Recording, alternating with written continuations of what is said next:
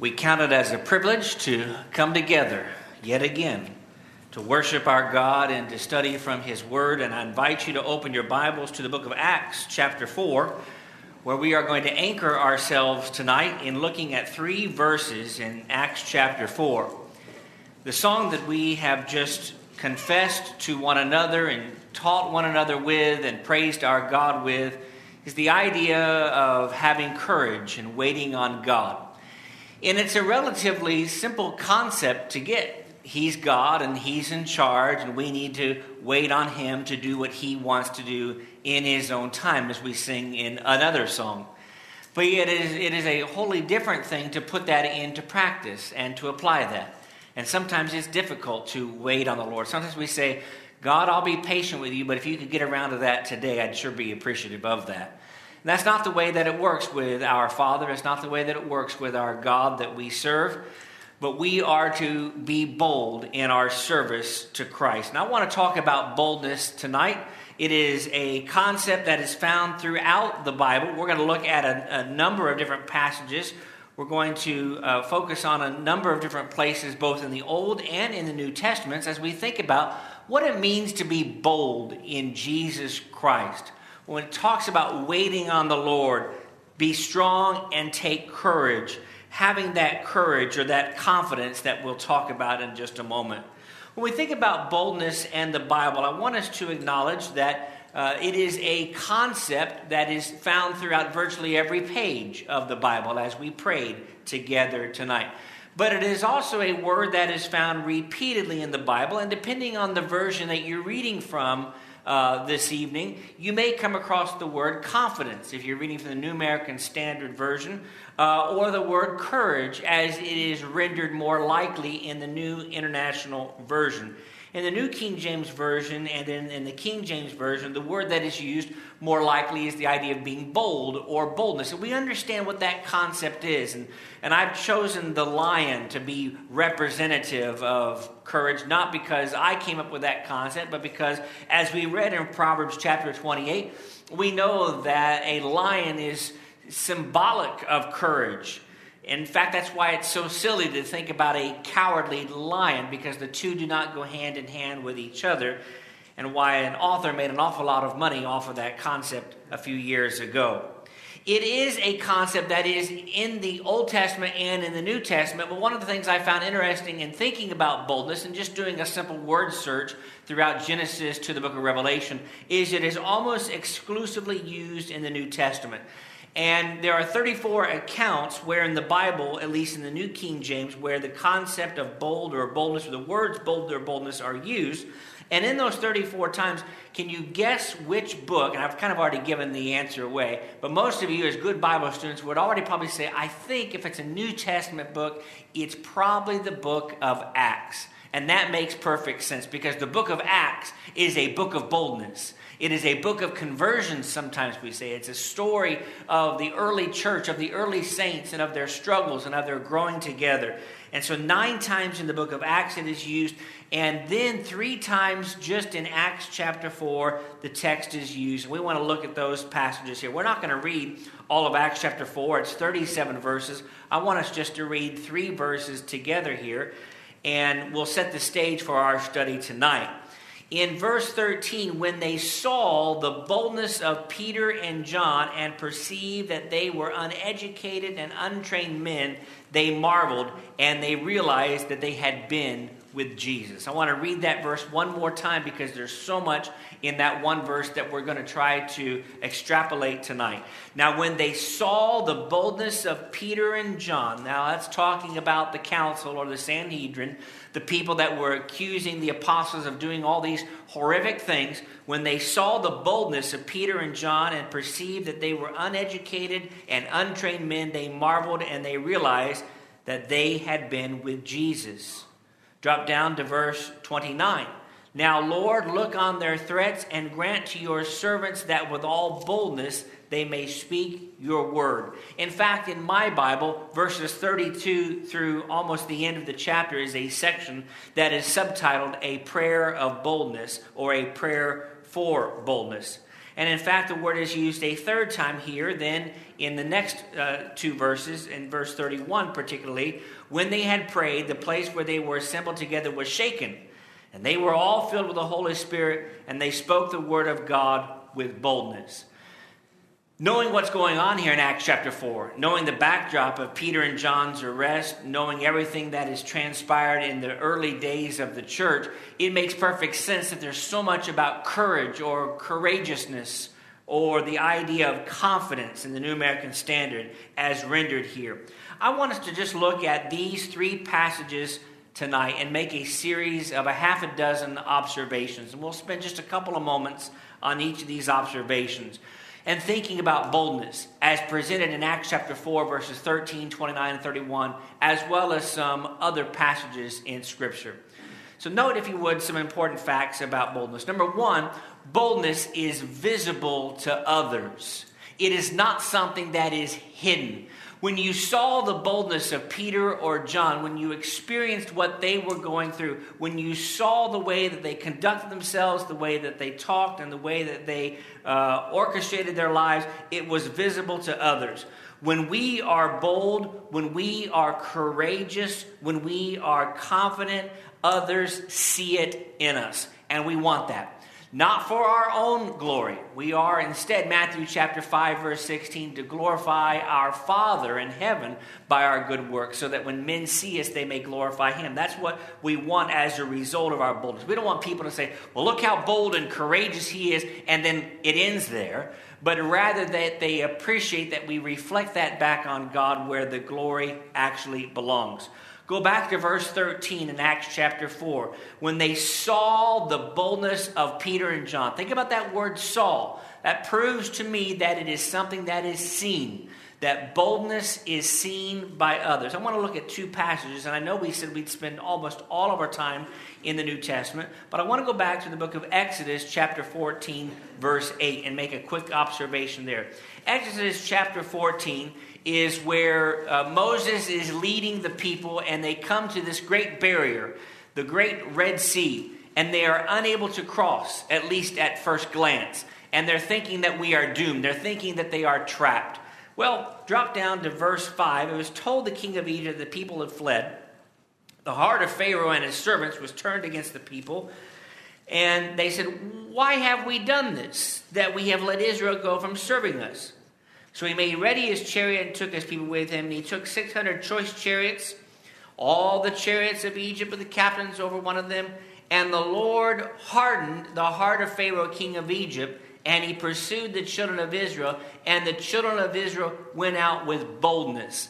That was something that was exhibited. That wasn't something that was held in secret, but it was something that was seen by others. And I thought that was interesting, that they went out with boldness in spite of everything that was going to transpire. Now, if only they would keep that boldness, right? We're familiar with what goes on in Exodus, Leviticus, Numbers, and Deuteronomy. We are familiar with the fact that that boldness, that courage, that confidence seems to wax or wane through time. But that's the way that we all are. We're courageous in one moment, and then we are cowardly in another. And then a third passage on this particular subject is in 2 Timothy chapter 1 and verse 7. In 2 Timothy chapter 1 and verse 7, where Paul is writing to the young man, and he says that God does not give us a spirit of fear, but of power or of boldness and of love and of sound mind. Some versions read there that God did not give us a spirit of timidity. And that's just a fancy word for fear or being timid. That's what that actually means. And so we are not to be timid or cowardly in service to our God. And I'm reminded of even our young people could tell the story of what happened with Shadrach, Meshach, and Abednego. That these were three individuals who, along with Daniel, were willing to stand up to the king, stand up to the authority and say, we are not going to serve foreign gods. We will do what the Lord Jehovah wants us to do. That boldness was visible to Nebuchadnezzar. That was visible to Darius. It was visible to even Pharaoh. And it was visible to others today. So we need to appreciate that our faith is not lived in a vacuum. We do not quietly get to go about serving God, but we are to be courageous and bold in who we are. You may say, wait a minute, I may not be qualified. Well, I've got an answer for that. Or let me rephrase it. The Holy Spirit has an answer for that particular objection, which brings us to this second observation, and that is to be bold, to be courageous, to be a man or woman of confidence doesn't require education. It doesn't require going to the fancy school and getting a badge of courage. You don't have to go to a wizard in order for that to happen. You do need to go to God, and He will provide you with that courage. But it doesn't come as a result of earth-based education. The notion that brave or courageous men and women are well-educated men is a non-biblical concept. That is something that is not found in Scriptures. In fact, go back to Acts chapter 4, verse 13. One of the things that amazed the council here on this particular occasion was that both John and Peter were untrained and uneducated men. These are individuals who had spent their lives either in fishing or in trades of this earth, and they had not gone to the finest schools, received the finest education, or gotten any fancy degrees. It might, however, I would say, require some experience and some time. Go, if you would, a few pages over in your Bibles to Acts chapter 13 and verse 46. Acts chapter 13, verse 46, where he says that Paul and Barnabas, now if you like underlining things in your Bible, I would suggest underlining the word grew, that they grew bold. They were not born bold, but they grew bold. And they said it was necessary that the word of God should be spoken to you first, but since you reject it and judge yourselves unworthy of everlasting life, behold, we turn to the Gentiles. We know what's going on here. This is the kind of the shift or the pivot to move to a different audience or a different group of individuals where almost exclusively the last half of the book of Acts is dedicated to the teaching of the Gentile people. But there in verse 46, I love where it says Paul and Barnabas grew bold. It is a process that sometimes it takes us a while. And I would like to think that if you've been a Christian for, let's say, 40 years, that you are more bold now than when you were a Christian for only 20 years. And the same thing verses 20 verses 10 and 10 verses 5. The point being that we grow bolder through time because God gives us experiences wherein we can grow that boldness. And it reminds me of 1 Corinthians chapter 1, verse 26 and following. And I want to read 26 and appreciate, hopefully, the point that I'm trying to make here.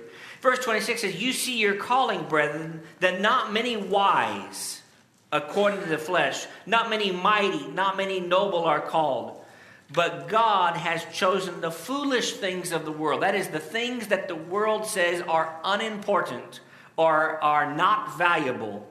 He says, those are the things that the Lord has chosen. God has chosen the weak things of the world to put to shame the things which are mighty.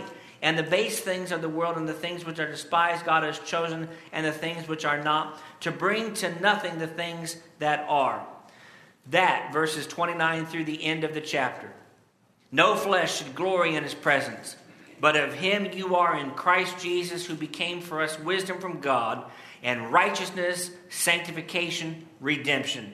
That as it is written, he who glories, let him glory in the Lord. That is, you don't glory in yourself. You don't say, look how confident I am. Look how bold I've gotten through time. It's a matter of saying, no, God has provided me with that boldness. That doesn't require education. It might require some experience in this life, however. Thirdly, we need to appreciate that boldness is necessary for challenges. You think about what a lion has to do. You think about what a pride has to do.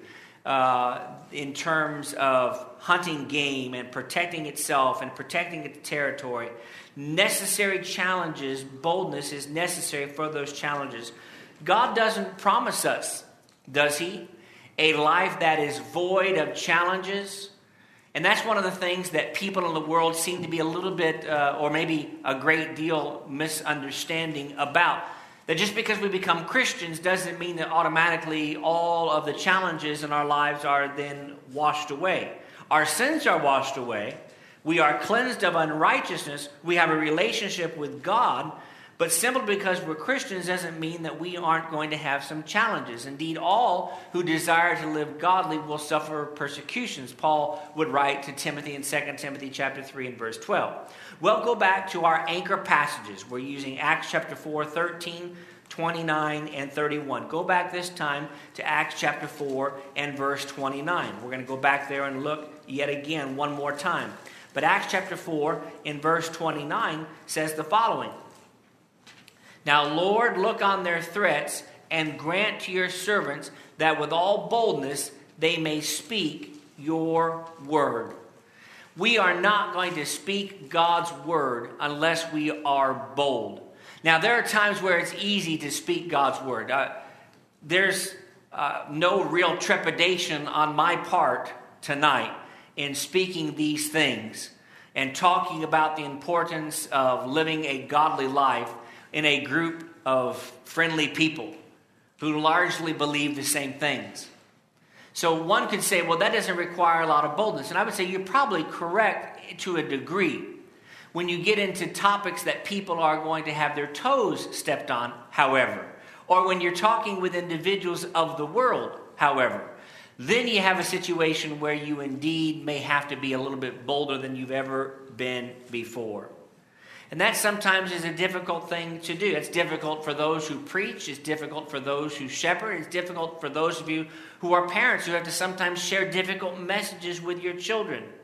Turn, if you would, over to the book of Romans chapter 15 in verses 14 and 15 to illustrate this point a little bit further. In Romans chapter 15 in verse 14, he says, I myself am confident concerning you. So here's the confidence. Here's the courage. Here's the boldness. He says, I am confident concerning you, my brethren, that you are full of goodness, filled with all knowledge, able to admonish one another. Nevertheless, brethren, I have written more boldly to you on some points as reminding you because of the grace given to me by God. Are there times where we have to be a little bit more bold, where we have to increase the level of boldness in the way that we write, or in the way that we speak, or in the way that we try to teach someone else? And the answer is yes. Is that a comfortable situation? Not always. In fact, sometimes it's very uncomfortable when you're talking to someone and you're trying to correct them and you're doing so in a spirit of timidity, not with a spirit of timidity, but a spirit of calmness and a spirit of forgiveness and one of graciousness. That sometimes is a difficult thing to do. And that brings me then to a third major passage here in Philippians chapter 1, verses 14 through 20, which I'd like to read quickly here. Philippians chapter 1, verse 14, he says, most of the brethren in the Lord. This is one of my favorite places in the New Testament because Paul, writing from prison, is talking about the prison experience. And he says, most of the brethren in the Lord, having become confident by my chains, are much more bold to speak the word without fear. Now some indeed preach Christ even from envy and strife, and some also from goodwill. The former preach Christ from selfish ambition, not sincerely, supposing to add affliction to my chains. But the latter out of love, knowing that I am appointed for the defense of the gospel. What then? Only that in every way, whether in pretense or in truth, Christ is preached, and in this I rejoice, yes, and will rejoice. Now notice the next two verses. For I know that this will turn out for my deliverance through your prayer and the supply of the Spirit of Jesus Christ. Now later he'll talk about that deliverance. He doesn't know what that's going to look like. It could look like leaving this earth, or it could look like staying on this earth for a period of unknown years. But he says, according to my earnest expectation and hope that in nothing I shall be ashamed, but with all boldness as always, so now also Christ will be magnified in my body, whether by life or by death. The fact is boldness is necessary for challenges in teaching and living our lives in appropriate ways. Let me suggest number 4 this evening, that boldness and prayerfulness have a relationship with one another. That you can't be bold without being prayerful, and you can't really be prayerful unless you are bold. In fact, we are told, as we'll read here in a few moments, that we are to come boldly to the throne of grace. Boldness doesn't mean going it alone, so to speak, but rather it requires a strong dependence on the Lord in prayer. What was going on in Acts chapter 4, verses 29 and 31, where we were reading a few moments ago? Go back to verse 29. And it's clear what's transpiring here is that these individuals, the early followers of God, are praying for boldness, speaking to God for assistance. Now, Lord, look on their threats. Grant to your servants that with all boldness they may speak your word. Verse 31, when they had prayed, the place where they assembled. Can you imagine what it would have been like to witness this? The place where they assembled together was shaken. And they were all filled with the Holy Spirit, and they spoke the word of the God with all boldness. I want to go back again to the Old Testament for at least one more time this evening. And I want to go back to the book of Psalms, and I want to look at Psalm 138. And you'll understand why I chose these particular verses here in just a moment. Psalm 138 is a relatively brief psalm written by the major psalmist David, where he says, I will praise you with my whole heart. Before the gods, I will sing praises to you. I will worship toward your holy temple. I will praise your name for your loving kindness and your truth, for you have magnified your word above all your name. In the day when I cried out, you answered me, and you made me bold with strength in my soul. Who's David communicating with on this particular occasion? He's communicating with God. He's praising God. He's saying, God, you are the one I will praise. I'm going to worship your holy temple, or in your holy temple. And it's in the day when I cried out to you that you answered me. Verse 3. And you made me bold with strength in my soul. The fact of the matter is David here recognizes that a strong dependence on God, both in the study of his word as we apply it to our lives today, but also in the way that we pray to our God, are instrumental in our boldness, for the two things belong together and they go hand in hand. Turn back over to the New Testament to two other passages on this particular observation. One is in Ephesians chapter 3 and the other is in Hebrews chapter 4 and 10. But in Ephesians chapter 3 and verse 12, in whom, that is Jesus Christ our Lord, in whom we have boldness and access with confidence through faith in him. We go to our God in prayer, and we almost always, and I think rightly so, acknowledge that this is a prayer that we're making by the power of Jesus, that it's through his name, that it's through his power, that it's through his privilege that we come to our Father in prayer. How do we do so? Do we do so quietly? Do we do so with a sense of, I hope he hears me? It reminds me of a story that someone was telling me a few weeks ago. And as I've forgotten who it was, which that happens, younger people, as you get a little bit older, you forget who tells you these stories. But someone was leading a prayer in a denominational setting and said, God, if there is a God, here's what I want to tell you about. I think I remember who it was now. Can you imagine praying to God by saying, Dear God, if you happen to be there, and you happen to hear me, and you happen to exist in the first place, what kind of success is that prayer going to have? That's not the boldness and confidence in prayer that you and I enjoy. Access with confidence through faith in him. So we need to appreciate what Paul is saying there to the church at Ephesus in Ephesians chapter 3. In Hebrews chapter 4, verse 16, you almost have to quote or at least reference Hebrews 4, verse 16 on this particular point. Let us therefore come boldly to the throne of grace that we may obtain mercy and find grace to help in time of need.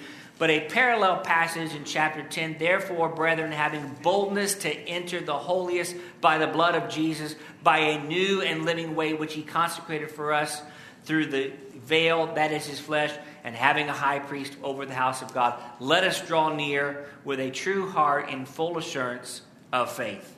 You see, when we pray to God, we do so with boldness, not with a sense of entitlement. That's not what the Hebrew writer is suggesting, nor is that what Paul's talking about in Ephesians chapter 3. But rather with a sense of, you know what? My God sent his Son to die for me so that I can have forgiveness of sins and so that I can have a relationship with him. You know what? I'm going to take advantage of the opportunity to pray to my God. And I'm going to do so boldly. I'm going to do so passionately. I'm going to do so with courage and do so with the confidence of the lion. Proverbs 28, verse 1.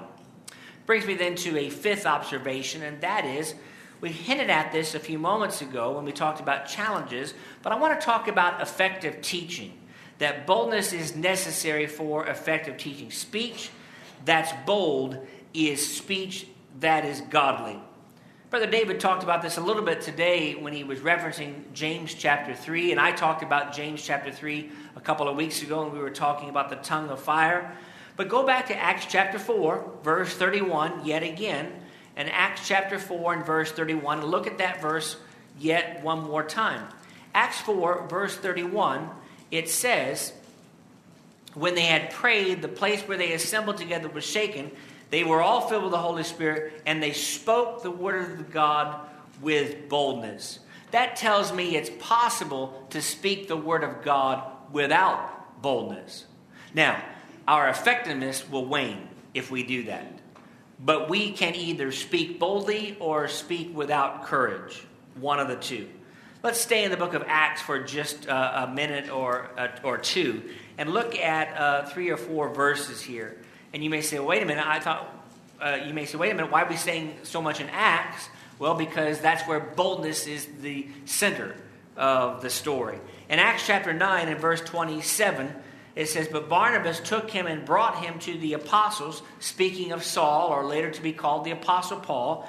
And he declared to them how he had seen the Lord on the road, and that he had spoken to him, and how he had preached boldly at Damascus in the name of Jesus. So he was with them at Jerusalem, coming in and going out, and he spoke boldly in the name of the Lord Jesus, and disputed against the Hellenists, but they attempted to kill him. Drop down to chapter 14 and verse 3, just a page or two over in your Bibles, in chapter 14, verse 3. Therefore they stayed there a long time, speaking or teaching boldly in the Lord, who was bearing witness to the word of his grace, granting signs and wonders to be done by their hands. In chapter 18, in verse 26, so he began, speaking about Apollos, to speak boldly in the synagogue. Now Aquila and Priscilla heard him. They took him aside and explained to him the way of God more accurately. Usually that's the part that we focus on, and the spirit of Priscilla and Aquila and the way in which they conducted themselves. But I thought it was interesting that here he began to speak boldly in the synagogue. And then in chapter 19 and verse 8, he went into the synagogue and he spoke boldly for 3 months, reasoning and persuading concerning the things the kingdom of God. You know, just because the word bold or boldness is only used 9 or so times in the book of Acts doesn't mean that it's not found on every page in almost every verse. Because in the early days of the Lord's church, boldness was central to who these people were and who we are to be as well. And that seems to be the message that Paul was trying to relay to the Ephesians as he was drawing his letter to a close.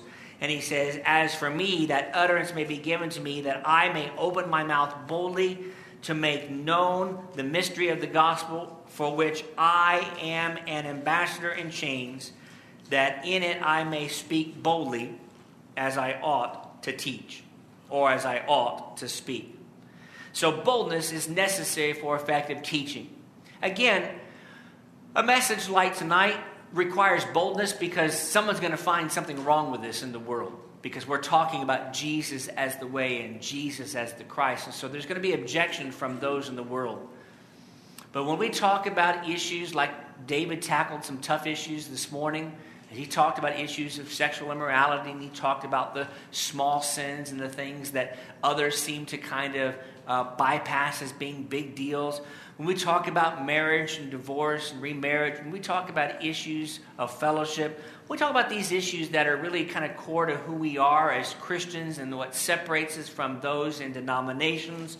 It requires boldness and courage on our part. And let me close then with this, that boldness is a result of being close to God. The closer we are to God, the bolder we are. But the less courageous we are, the less likely it is that we are associated with God. If someone says, you know what, I just don't feel very bold, chances are they're not studying the way that they should. They're not spending time with Christians the way that they should. They're not praying as often or as fervently as they should. Because the closer we are to God, the bolder we become. Go back one final time to Acts chapter 4. Acts chapter 4 and verse 13. Here in verse 13, the Bible says, now when they saw the boldness of Peter and John, we talked about that, and perceived that they were uneducated and untrained men, we saw that. They marveled. But notice the last sentence or the last phrase. They realized that they had been with Jesus. Being with Jesus kind of gave off this glow of boldness, of courage, and of confidence. I want to look at three passages here before we close with just a couple of observations or applications. One is in the book of 2 Chronicles. 2 Chronicles chapter 15 is an interesting section of Scripture where now Solomon has died and the kingdom is now split. And you have here a man by the name of Asa. And it says he went out to meet Asa and he said, "Hear me, Asa, and all Judah and Benjamin.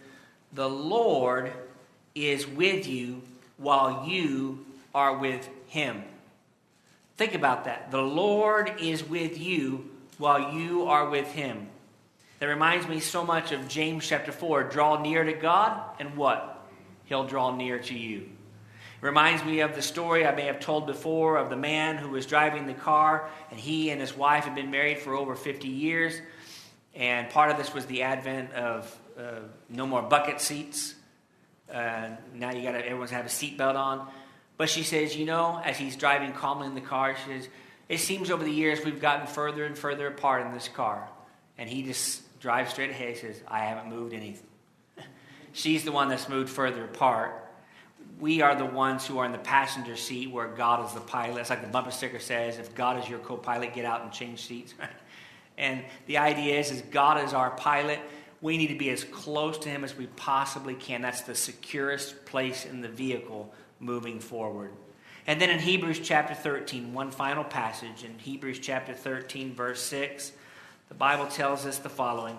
Hebrews 13, verse 6, he says, "We may boldly say, 'The Lord is my helper. I will not fear. What can man do to me?'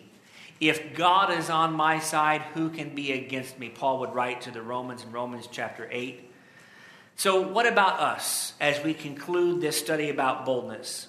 I love that phrase in chapter 28 of the book of Proverbs where it says, "The wicked flee when no one else pursues, but the righteous are bold like lions," are as bold as a lion.